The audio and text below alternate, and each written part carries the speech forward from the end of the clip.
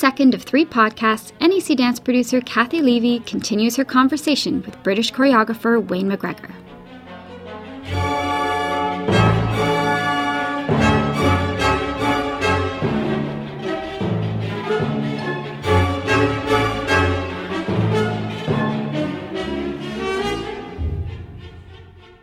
Were you performing at that time? I was, yeah. And so how long did you keep performing? When did you, leave the stage, if you will? Yeah. Or maybe you haven't left the stage, I don't know. No, I have left the stage. I haven't seen you perform in a long time. No, I've just made a 3D film for the Hayward Gallery that I did with the open-ended group that worked on Biped with Merce, which is me dancing in 3D. You have to wear 3D glasses, and it's a really beautiful piece. It's on at the Hayward. So I was persuaded out of retirement to do that, but I did my last shows... It's in the gallery? It's in the gallery, Excellent. yeah. All right. I retired really... So I was 33 when I retired, so that would have been in 2003, and so I did my last shows in Melbourne for the Commonwealth Games. Okay. So I danced with the company all that time, so I danced with the company 12 years or something. Was that hard to leave the stage? It really wasn't, to be honest. I think it's always a very hard thing when you're a choreographer to put your piece out there and then to have feedback from an audience or a response from an audience, whether people talk to you afterwards or not. There's always a funny tension there about who talks. Sometimes they don't talk to you because they're shy, but sometimes it's because they don't like it. There's always a fun. But doing that and performing is doubly worse. It's worse to be a performer and to be the choreographer, because they might well have liked your performance but not the choreography, or not the choreography but there's a whole myriad of possibilities. Right. The only thing I loved about performing, obviously the moment on stage, but also the moment before the show starts. I found nowadays that at 7 o'clock, if the show starts at 8, I've got nothing to do for that hour, where normally I would be warming up and getting ready, and there's a place for your nerves or a place for your energy. And I kind of miss that. But I discovered a lot about my own body and my own physicality through dancing, and I have to still dance now in the studio to really feel that the work is still connected to the way in which I think about physical language. But in terms of performance, I was never really that obsessed with performing, although I enjoyed it. I absolutely love choreography, and I can't imagine a day where I wouldn't be making choreography. I love being in the studio creating. That's my favourite thing to do. And when you're in the studio, does the work come to you primarily through your own physicality, or is it something that you really think about in your mind? Or, maybe this is the launching of the discussion about how those things overlap. Yeah. I think usually I'm thinking about a piece for a long time. So I've usually got themes and ideas for a piece, and they're kind of like bubbling away after I've foraged for information. I read a lot about them. I've got some context. So when I start in the studio, I'm in a state of preparedness, I'd say. So I'm there not knowing exactly what I'm going to do. So I'm not one of those choreographers that writes in the book all the ideas and all the spatial patterns and all that. I'm more fascinated to see those notebooks. But I'm in a state of preparedness and ready to go. And I think I typically work in three different ways. Obviously, sometimes I just come in and I give physical material, so it's through my body, and I give it to the dancers. I see how they respond to it, and I adapt it and make sense of it in that way. And that's a typical way choreographers work. Another way I work often is I work with bodies more like architectural objects or objects to think with. And I'm on the outside of it looking in, and I sculpt them, basically. I find, different ways of having those bodies interact and interweave. And the tensions between those bodies I find really interesting. And that's much more of an objective way of choreography. And then I guess the third way I work a lot is in task-based work. And tasks are a thing where you set up the circumstances for the dancers to solve a physical problem. Or not even a physical problem, it might be a spatial problem or an imaginative problem. And they respond to it in the way that they best can, and out of it, physical language emerges. And that's how I would generate, typically, my material, one of those three ways. But for me, so that's in the generation of language.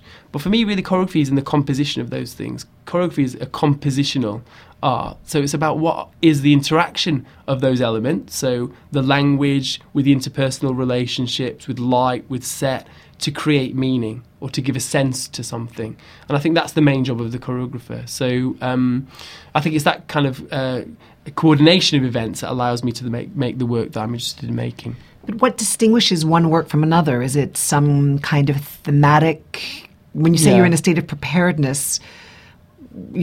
I'm just talking about for your own company, because we'll talk about special commissions after. Sure. But what is the germ? Or how does that get you to that place of preparedness that then gets you into the studio? Well, there's always a very particular kind of point of departure, I'd say, and that might be, some physical thought. More often, it's some kind of philosophical thought, or it's some thought I've come to through working with cognitive scientists or science in general. It's something which is often about the tension or the complication between the brain and the body. It's something about actually how is it that we see ourselves, this relationship of the I. Who are we? Are we really two separate things, a mind and a body, or are we one organic kind of whole that senses things and creates meaning from things? So I'm very interested in these relationships of brain and body, not just in terms of the functional aspects of how you can do complex coordinations by actually organising the brain differently, or actually helping the brain understand the body differently,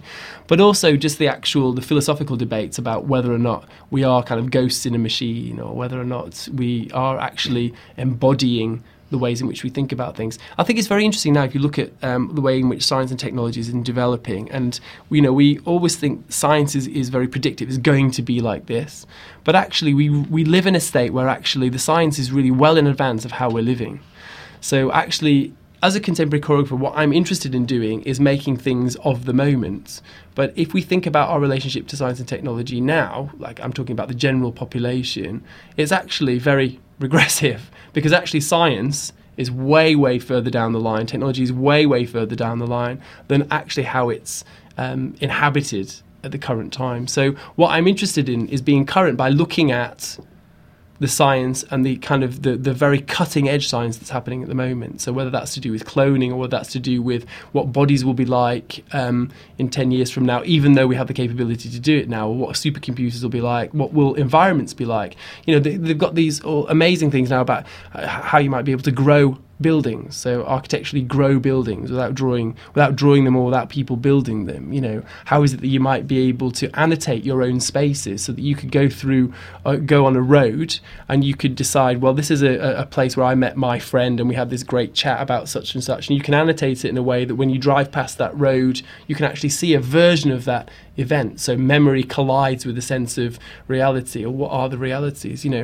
I'm very interested in this sense of, well, what actually is reality? Is it out there in the world, the thing that we see, that we think we process, or is it something to do with this interior life? I can be talking to you now, and that's one version of my real world, but I can have lots of thoughts and plans and ideas that are actually nothing to do with this conversation. It doesn't mean I'm not in the conversation. It just means as a human being we have this capability to do more than just one thing. And those things really fascinate me, and those are the things that I really try and push and instill into pieces. I'm interested in non-linear narratives. I'm interested in multiple narratives. I'm interested in, the audiences doing some of the work in creating meaning from a piece. I'm interested in not spoon-feeding particular ideas. I'm interested in an audience having to navigate their way through a piece of work where they actually have to make connections and do a bit of the work, where they have to sit forward rather than sit back. I'm interested in actually disrupting an audience so actually they feel irritated. I'm interested at points in actually making the audience be really engaged. I want to sometimes work with music so that it's so obtrusive that you can't see the physicality, that actually there's a separation between the physicality of the body because there's an aural wall, if you like. I'm interested in all these things about shifting perception and shifting what the reality is of sitting in a theatre. Because if you think about it, when you sit in the theatre, that is an artificial event, right? You watch the thing on stage, and often it's representing something that's supposed to be real. And so there's a sense in which it's one removed. It's almost a virtual reality, really, everything that happens on the stage. And I'm just very curious about all those interfaces. And wow. How do you... I mean, we know that you're a choreographer who quite unusually actually spends an awful lot of time with scientists. We don't often hear about this, that a choreographer or an artist in general will spend a lot of time with scientists. So where did that relationship begin? Is it you or them? And how does that work with them push the science forward or push the dance forward? Yeah, no, that's an interesting question. I mean, I think it started because, as I explained a little bit earlier on, I worked a lot with new technology, and this technology was always outside my body. So I was always thinking about the technology and the things that it did, whether that was motion sensors or lasers or motion capture systems or broadband technologies. These are all things that do something. And I started to think, well, what actually are the possibilities of thinking about using technologies to explore some of the interior things of a body, the interior things of a mind? And because brain science and cognitive science has become so rich over the last 10, 15 years, partly because of imaging, partly because that people have got the technology now to be able to investigate some of those things, I thought, well, technology now is going to be able to reveal things of the internal that I think might be very interesting. So that got me started. Okay, how do we explore the internal technology of a body and a mind? And then I kind of thought, well, this would be my dream. I would love to do a collaboration with the other artists that I work with, completely cognitively. I would like to be able to think blue, and I would like the set designer that I work with to have that same sense of blue. This is my dream. I'll tell you why it was so naive in a minute. And I would like to be able to think about something and collaborate actually cognitively rather than in real terms. How could you do that? Is there any way you could work with brain systems or kind of... So I thought, well, I know what I'll do. I'll go meet, we met 12 cognitive scientists around the country in the UK and discuss it with them and see if they thought it was a crazy idea. And what was really interesting is none of them thought it was a crazy idea. Well, the fact that you got 12 of them in the same room might have sounded like a crazy idea. No, exactly. How did you manage that? And we've done quite a lot since, actually. And the fact that they came, I think, is fantastic. I mean, we do hear that, Laurie Anderson and others have been the artist in residence at NASA, but just the fact that you actually got in touch with them and got them there. Well, I think what you find about scientists is that, one, they're very curious, and secondly, they often are working in the abstract. So, and actually, their process is analogous with a creative process. So we assume that it isn't, but in fact, they're way ahead of us in that regard as well. Okay, very connected. Yeah, so I explained this idea, and they kind of said, okay, look, Wayne, at the moment where we are in brain science is we can probably tell you and talk to you about what happens in your brain when you move your finger and what happens in your brain when you think about moving your finger, which is a totally different thing. You're asking us what's happening in my brain when you're doing these really complicated, really complex, full-bodied motions. And so it's way, way too advanced. So you've got to understand where brain science is. That's the first thing. But actually, there's something very interesting in what you say about this idea that so often cognitive scientists or brain scientists work with people who have some kind of deficit or some kind of loss, so some loss of information. So that might be through brain trauma or a stroke, and one part of the brain doesn't quite work, and therefore they're able to work out, well, what does that bit do? And I just propose that perhaps choreographers and dancers have an excess of this thing called physical thinking, this kinesthetic intelligence. So we're better spatially than normal people. We have kind of better sense of our own bodies than normal people. Couldn't that be used as a yardstick in the other direction, so in excess? And they found that a very curious idea and thought that would be really an interesting project to start exploring. So that was the beginning of the relationship with the cognitive scientists. I made a piece called Ataxia, where I wanted to explore what was the relationship between the brain and the body, and how could you disrupt the patterns of the brain to the body so the body became discoordinated. And there's actually a disease called Friedreich's ataxia, which actually does exactly that. So the scientists who were interested in that particular neurological condition were interested in working on this piece. And since then, it's been 10 years we've been doing this research with lots of different organisations, and we always work on very different types of projects. So another project we've done very interestingly at the University of San Diego, which is to do with process. And you think again, well, how could science work interestingly with the creative process? Well, this amazing cognitive scientist, David Kirsch, in San Diego, works with a thing called distributed cognition. What happens when an idea propagates around a group, and what things get left out, what things get carried forward, what things are decided on consensus, and how does that work? And if you think about a creative process, especially a dance process, that's all that happens all the time. He typically is, you could examine that in relationship to a dentist who's working with his fine instruments in a mouth, and his assistant or her assistant is passing the instruments to him really seamlessly without talking about it. There's an order to it, there's a system to it, something is getting decided, but you don't actually know what the dynamic of that decision is. You could see that with somebody who's driving a tank. If you think about people in the military driving a tank and how complicated that is. So playing football, how that actually works as a distributed cognitive process. The dance process, the creative process in dance is perfect for examining that. And so we did a project with him where we literally looked at that. And what was revealing to me about that is when you think about making choreography, and what you're doing in choreography, it's not actually what you are doing. So you think you've learned how to talk about making choreography from university or from reading books, and it's a system, it's a pattern, but actually you're doing lots of other things. So explain how you said you looked into that, but how did you look into that? Well, we looked into it by, they did a process whereby I made a piece in 4 weeks in laboratory conditions.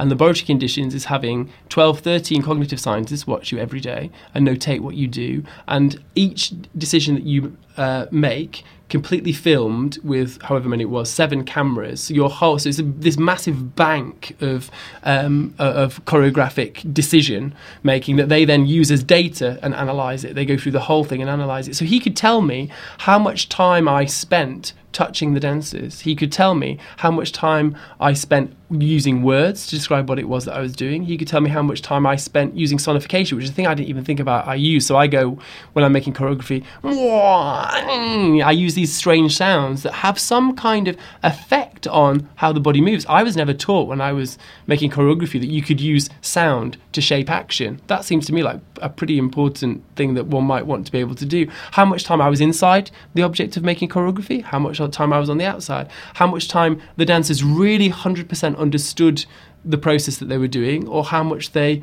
kind of understood it. And if it was a kind of, what was the thing that they were making? Would it be better in tasks, for example, if I took longer to explain the task that they really, really fully understood it, so I'd get richer material? Or was it important in the process that I gave them a sense of the task, they worked quickly, and you had something that you could then work with?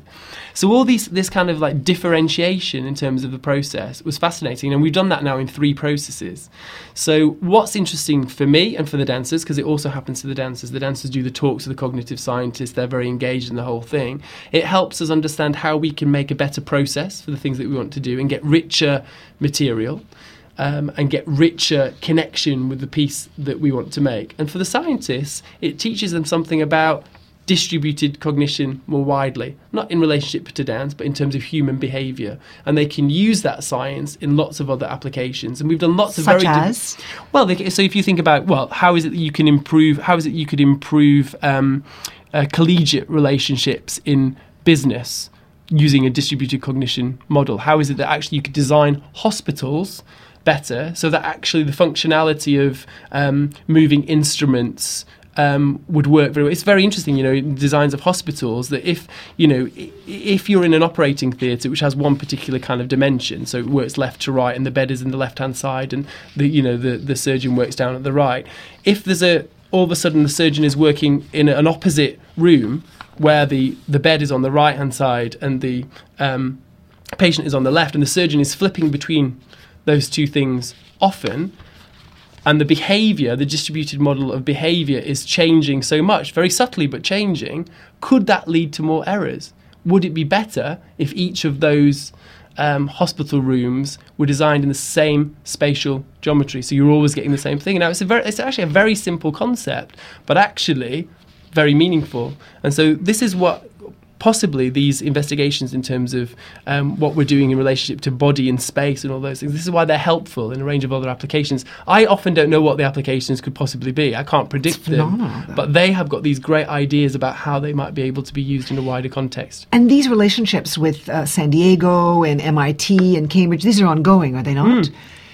So it's really a part of your constant process and development, if you will, as a choreographer. Definitely. I mean, they're not, let's do one just for this piece, let's make a piece about distributed cognition. That's not how they work. What happens is that we're interested in having lots of relationships, well, not lots because you can't service lots, but several very clear projects and we've got several clear projects that we're working with at the moment that are ongoing, and from that things emerge. So we're developing 2 things at the moment. One's called a CTT, Choreographic Thinking Tools, and this is a system by which you can actually enhance the way in which you're able to make choreography by learning about how to work with images, for example. So I didn't know there are lots of categories of image. When I talk about image, and when we learn about image when we're in university, we think about visual image, so we know what the visual system does.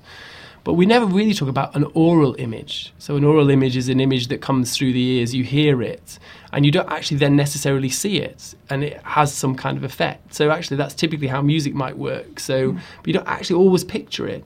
and a kinesthetic image, an image which is about motion, which isn't in the visual system at all. If you can start to differentiate between those systems and understand how to work with them, I could build a visual image, convert it into an oral image, and use it kinesthetically to make some choreography. It's a very interesting kind of possibility. And again, it's how is it that you give dancers and choreographers more tools to resource their possibility to make interesting material. And the other project that we're working on, really, cognitive scientists a lot, when they want to understand something about the brain, they build models of the brain or models of that aspect of the brain to understand it. And those models typically are computer programs of some way. And so we're building a series of computer programs that models choreographic intelligence, and it's called the Choreographic Language Agents. And what that does is it thinks choreographically, and it thinks on its own. So it learns, it can trawl through databases and think on its own. But its use is not to make choreography, but it might build architecture, it might do something in relationship to sound. It's using choreographic thinking, but not to make choreography. And we're at the very beginning of it, so we've done some very interesting and exciting work over the last 2 or 3 years. And I'm going to start to use with this choreographic agent for the first time in the making of a piece at the end of this year. It's a very beautiful thing. But actually it thinks choreographically, it learns, it's an autonomous agent, so it does its thing. So one thing it might do is I make very particular types of decisions. I make these decisions, the computer's making its own decisions based on the same kind of question that we have. It might say, yes, it might predict that I would typically make that kind of decision, but have you thought of this? Oh, my gosh. Have you thought of that? What about if you really want something that's really going to disrupt that way of thinking, this pattern, this is nothing to do with that.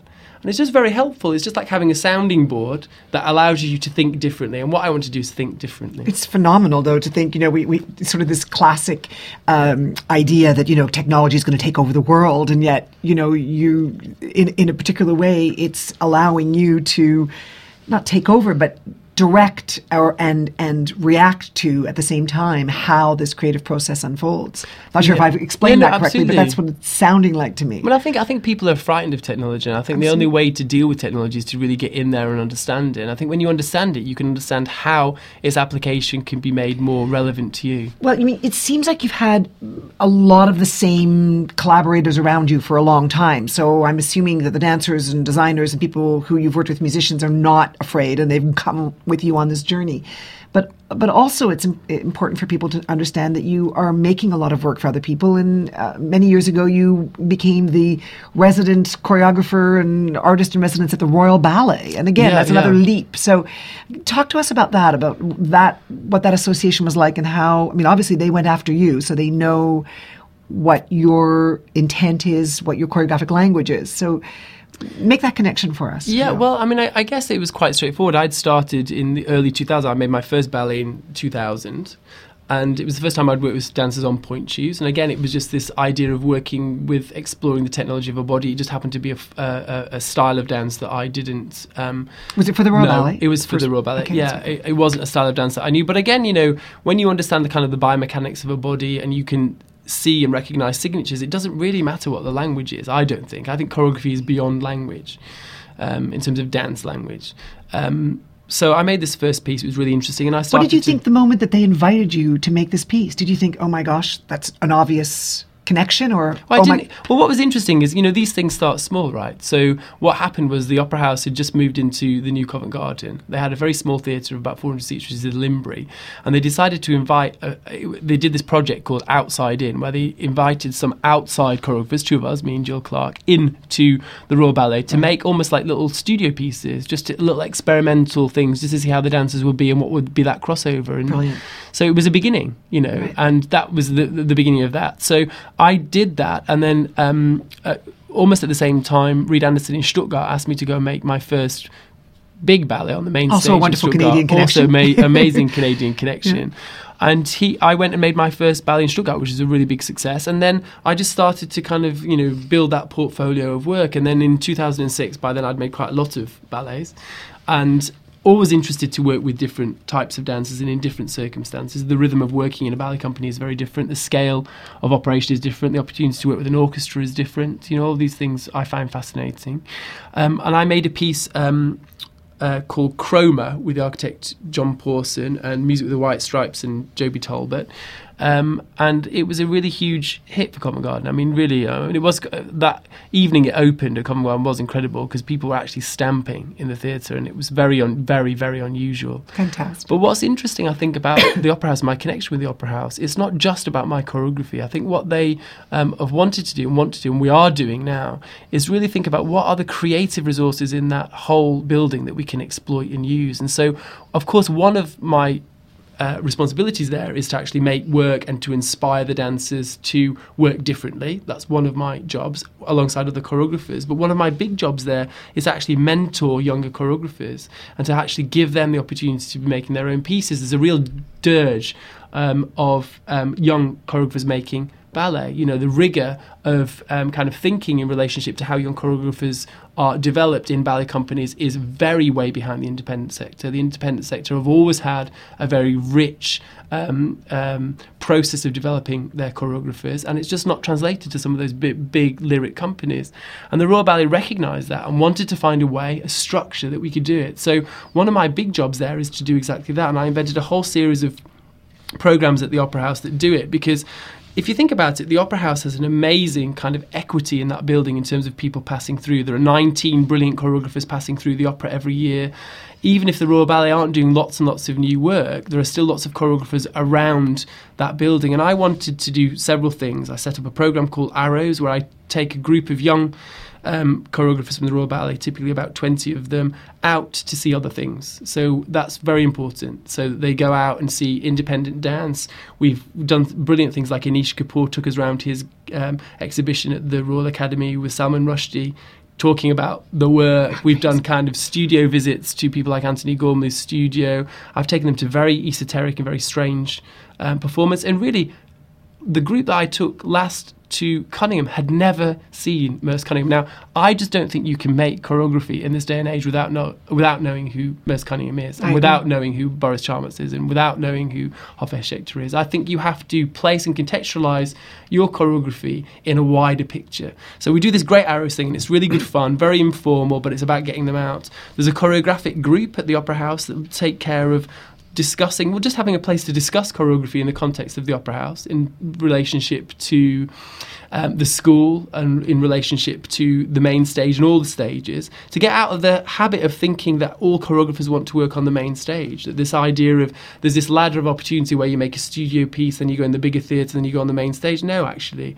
some choreographers work best and always in smaller spaces, and actually you have to find your right rhythm, and the piece has to fit the right place, and not to feel that you're a failure if you're not on the main stage and only on the smaller stage, and not to always have this aspiration that you want to be big, but that if there is talent there who want to do that we have to produce them to be able to do it. So this season we had 2 very young choreographers make on the main stage of the Opera House.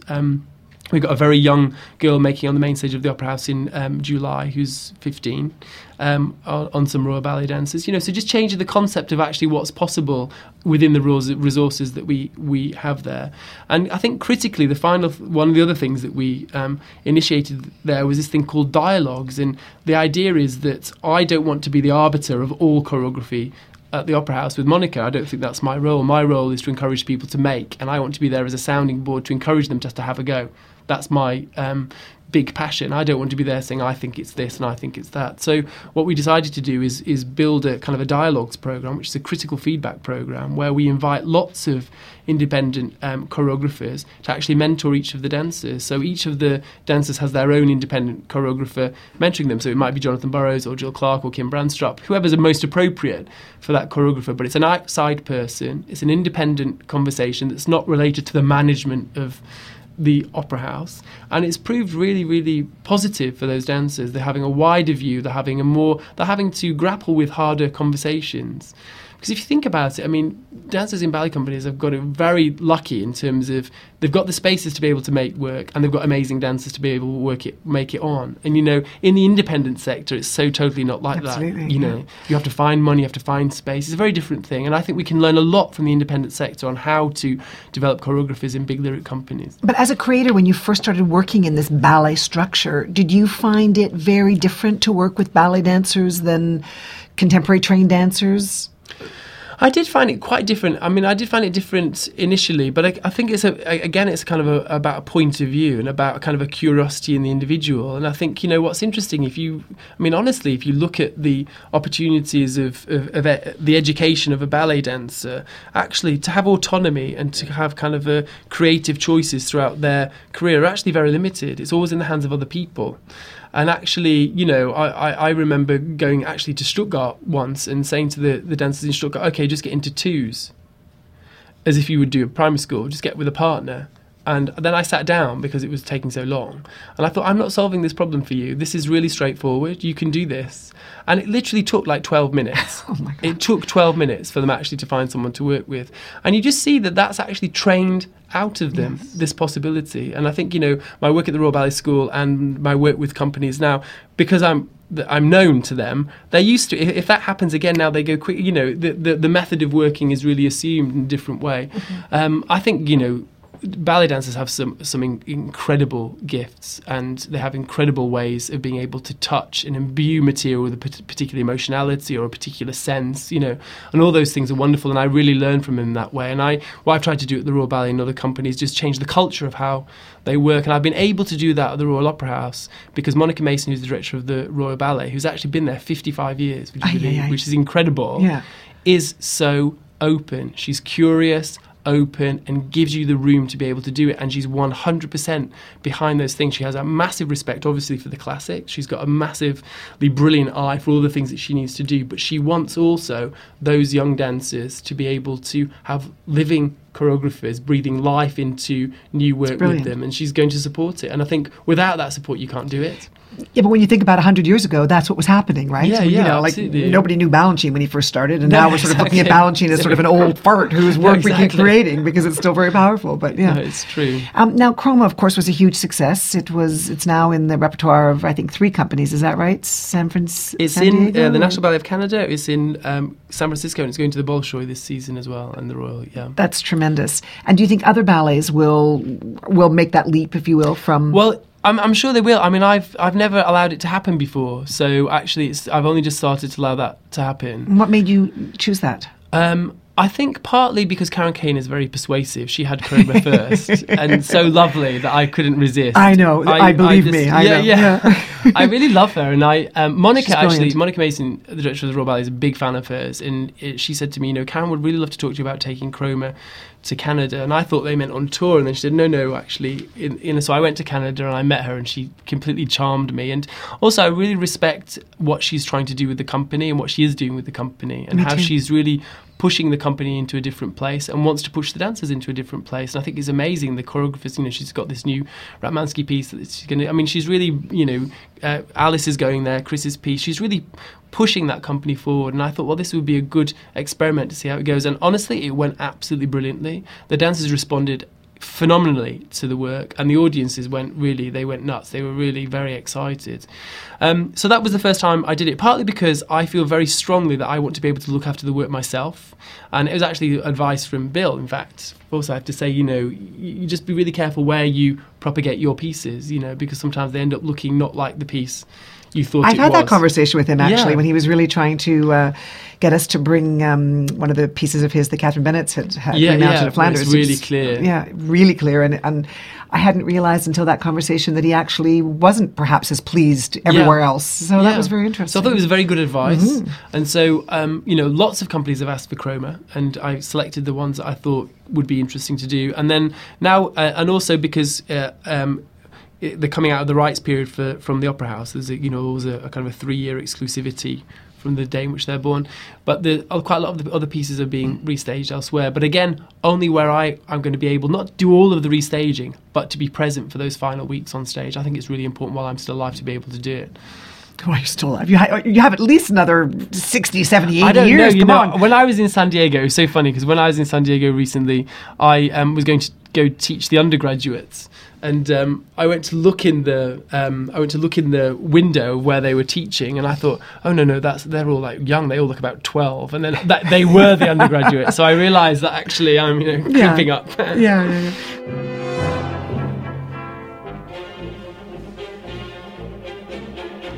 That's all for this edition of NAC Dance Podcast. Join us next time for part 3 of the conversation with Wayne McGregor. Please send us your comments and questions. You can email us at nacpodcasts@gmail.com. We look forward to hearing from you. Don't forget, you can subscribe to this and other NAC podcasts by visiting nacpodcasts.ca. There you will find past episodes, subscription links, and instructions on how to subscribe. You can also find us as a free subscription in the podcast section of the iTunes Music Store. Until next time, this is Larry Evans saying goodbye from Canada's NAC Dance.